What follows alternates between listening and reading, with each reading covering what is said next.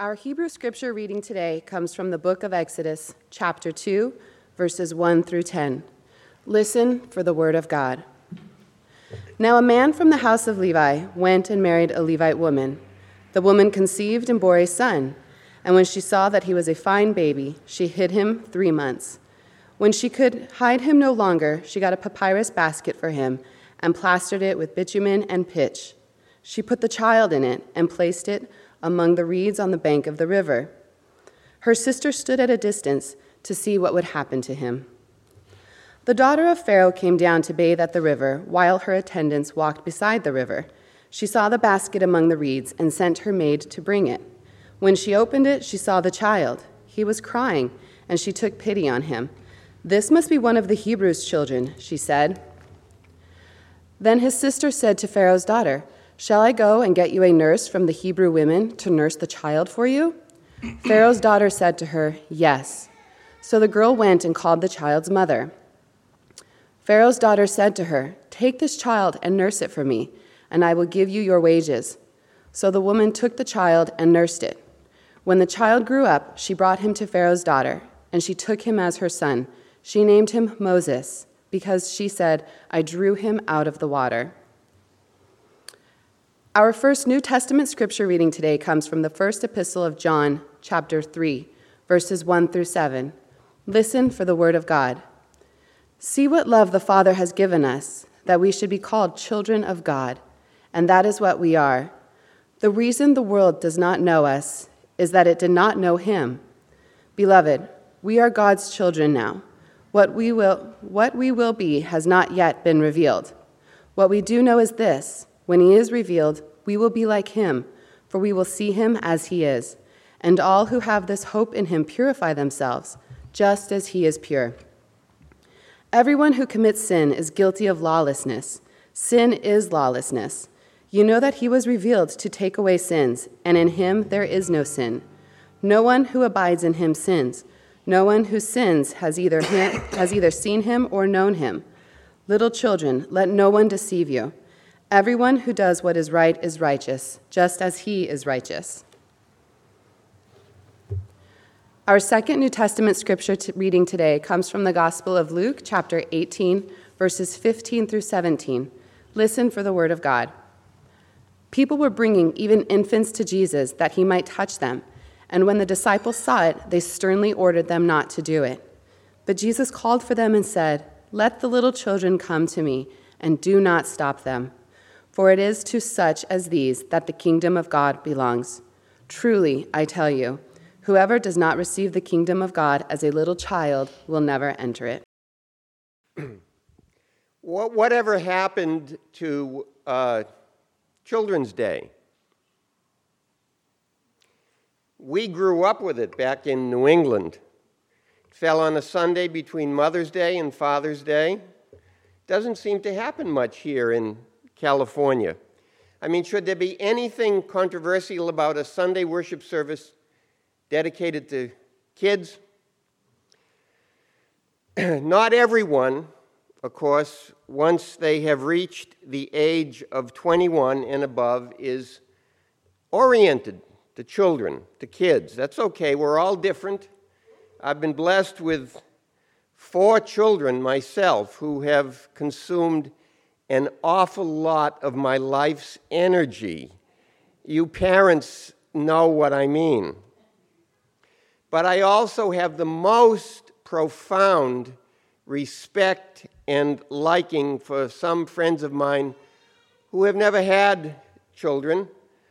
I'll never forget the Roman Catholic priest, head of a big orphanage in Cuernavaca, Mexico. The kids, none of them biologically his, just flocked around him whenever he went out into the courtyard where they were playing. They loved him. And I also want to give a bow right now, by the way, to our guest, Jason, and the work that he is doing with teenagers, right?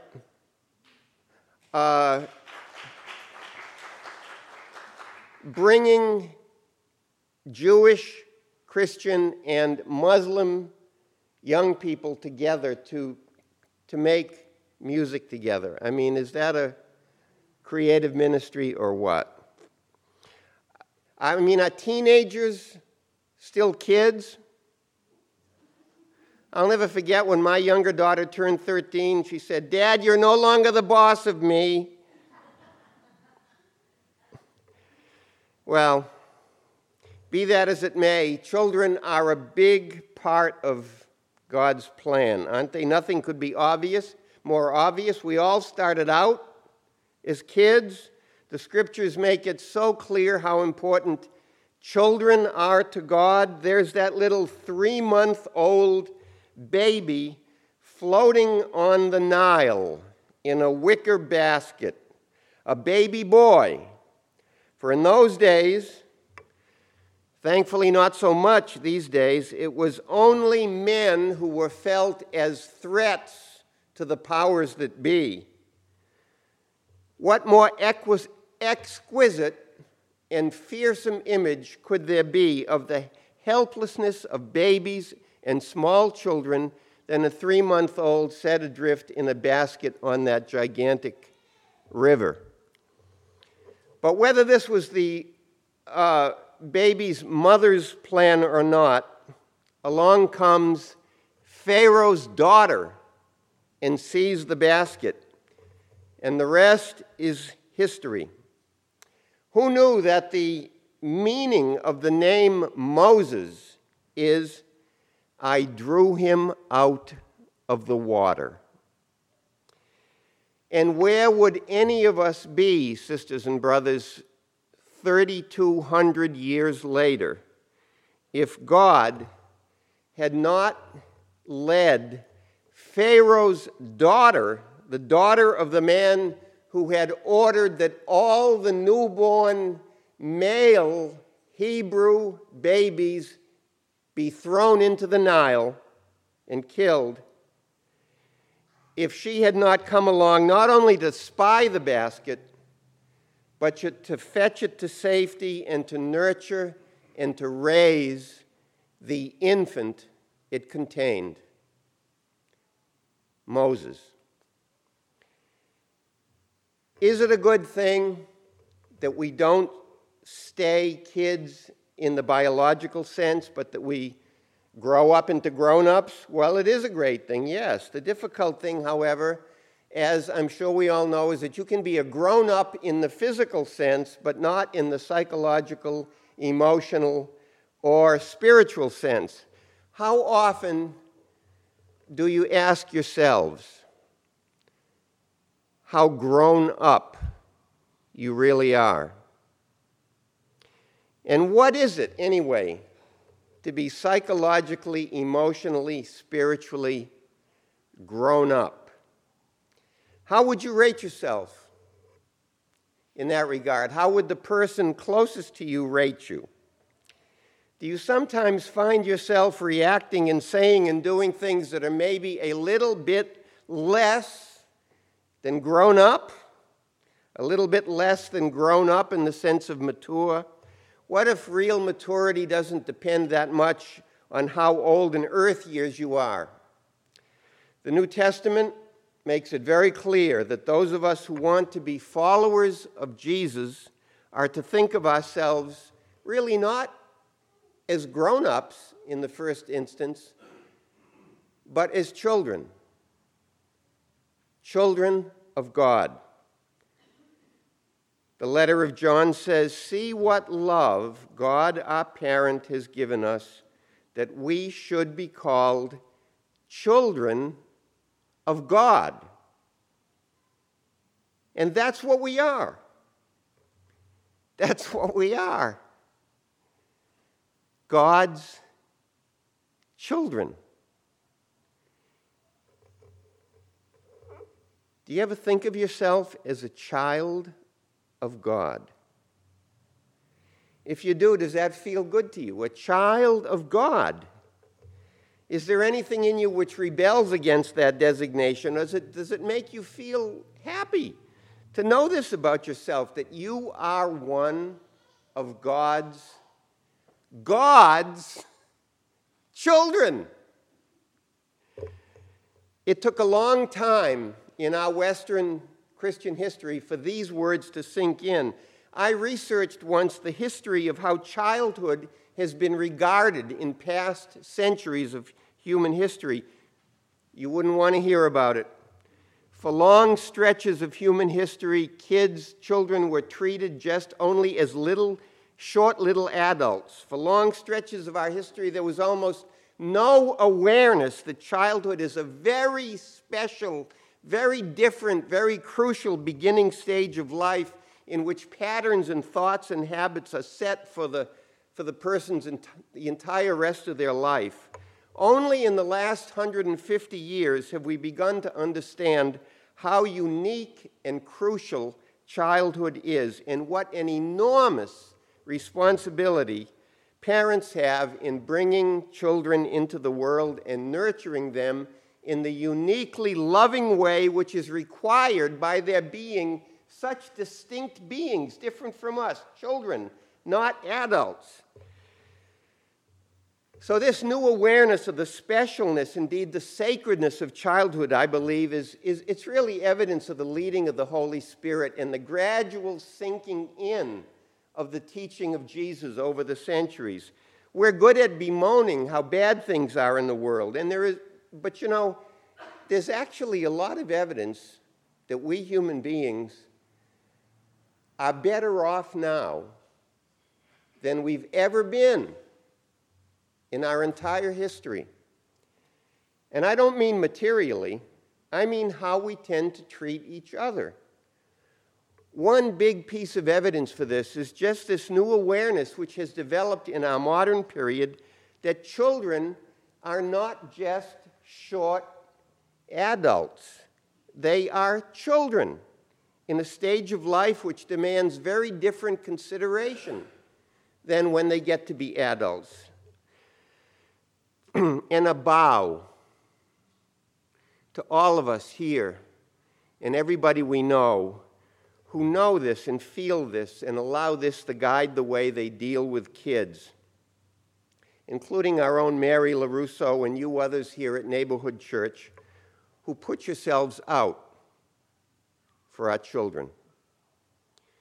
John's statement that God's love is measured by the fact that God regards us as her children no doubt sprang from the words of our Lord himself. Famous words, well-known words, worth reflecting on, quote, "Let the little children come to me, and do not stop them, for it is to such as these that the kingdom of God belongs. Whoever does not receive the kingdom of God as a little child will never enter it." I want to repeat this incredible radical statement. Whoever does not receive the kingdom of God as a little child will never enter it. Let's take a deep breath. Think about that for just a moment.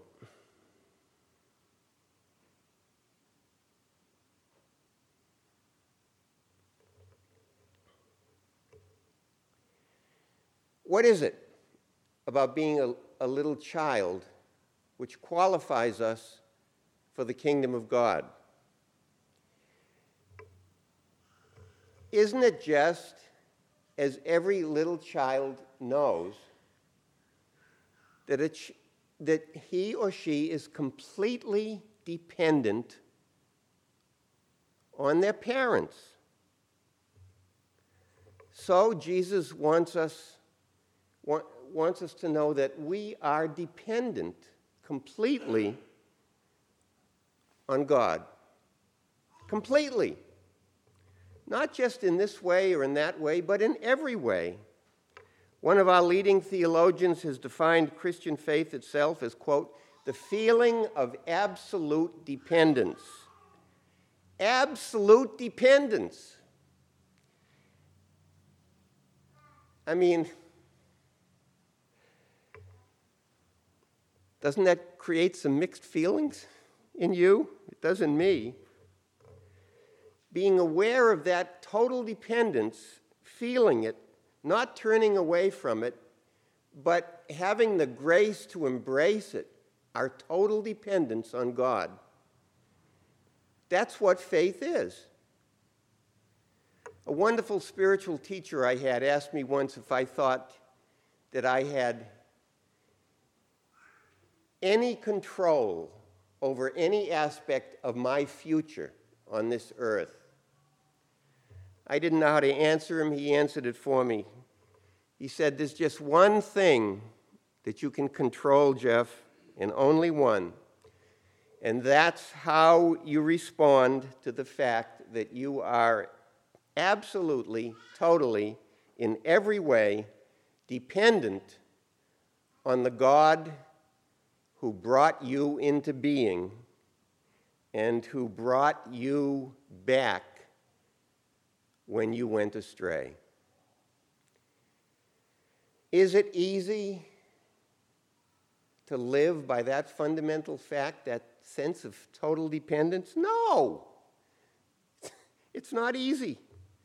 But it's always possible because God loves us as her very own children. Accepting and affirming our dependence on God is what makes us grown-ups, makes us able to stay childlike, and saves us from being childish. Karl Barth, who wrote 15,000 pages of small print, profound technical theology, was asked once if he could summarize or condense the essence of everything he had written, everything he wanted to communicate to the world, in just one sentence. Well, he couldn't quite do one sentence, but he did these two short little ones after he had thought about it for a moment. Jesus loves me. This I know, for the Bible tells me so. This song has been translated into so many languages. Cristo me ama, bien lo sé, su palabra me hace ver. Jesus liebt mich, dies weiß ich, denn die Bibel sagt es mir. And you might translate it into any second language you know. Sometimes the kids get this better than we do because we keep fooling ourselves about how grown up we are and how in control we are. We forget that we can enter God's reign only when we become, again, like little children. And I just want to finish with this little anecdote from a colleague of mine in Massachusetts. She decided that she wanted to take her congregation to a retreat at the beach. You folks here know something about the beach. She tried to lead worship on the beach. She had to compete with the crashing waves and the squawking seagulls and all the people passing by. But she kept going, she kept talking. She told the ancient story of Jacob fleeing and his stone pillow that he slept on, and then Jacob's dream of the heavenly ladder with angels ascending and descending. And my colleague ended by asking the families who were listening to her this question: what did God tell Jacob then after he had the dream? An 8-year-old boy, Brendan, who had been playing in the sand and was still looking out to sea when he spoke up, spoke the words of Scripture, almost verbatim. Brendan said, God said, I am with you, and I will be with you wherever you go. I will bring you back home, and I will stay with you until I keep all my promises to you. My colleagues comment, kids, you just never know. It's to such as these that the kingdom of God belongs. Thanks be to God. Amen.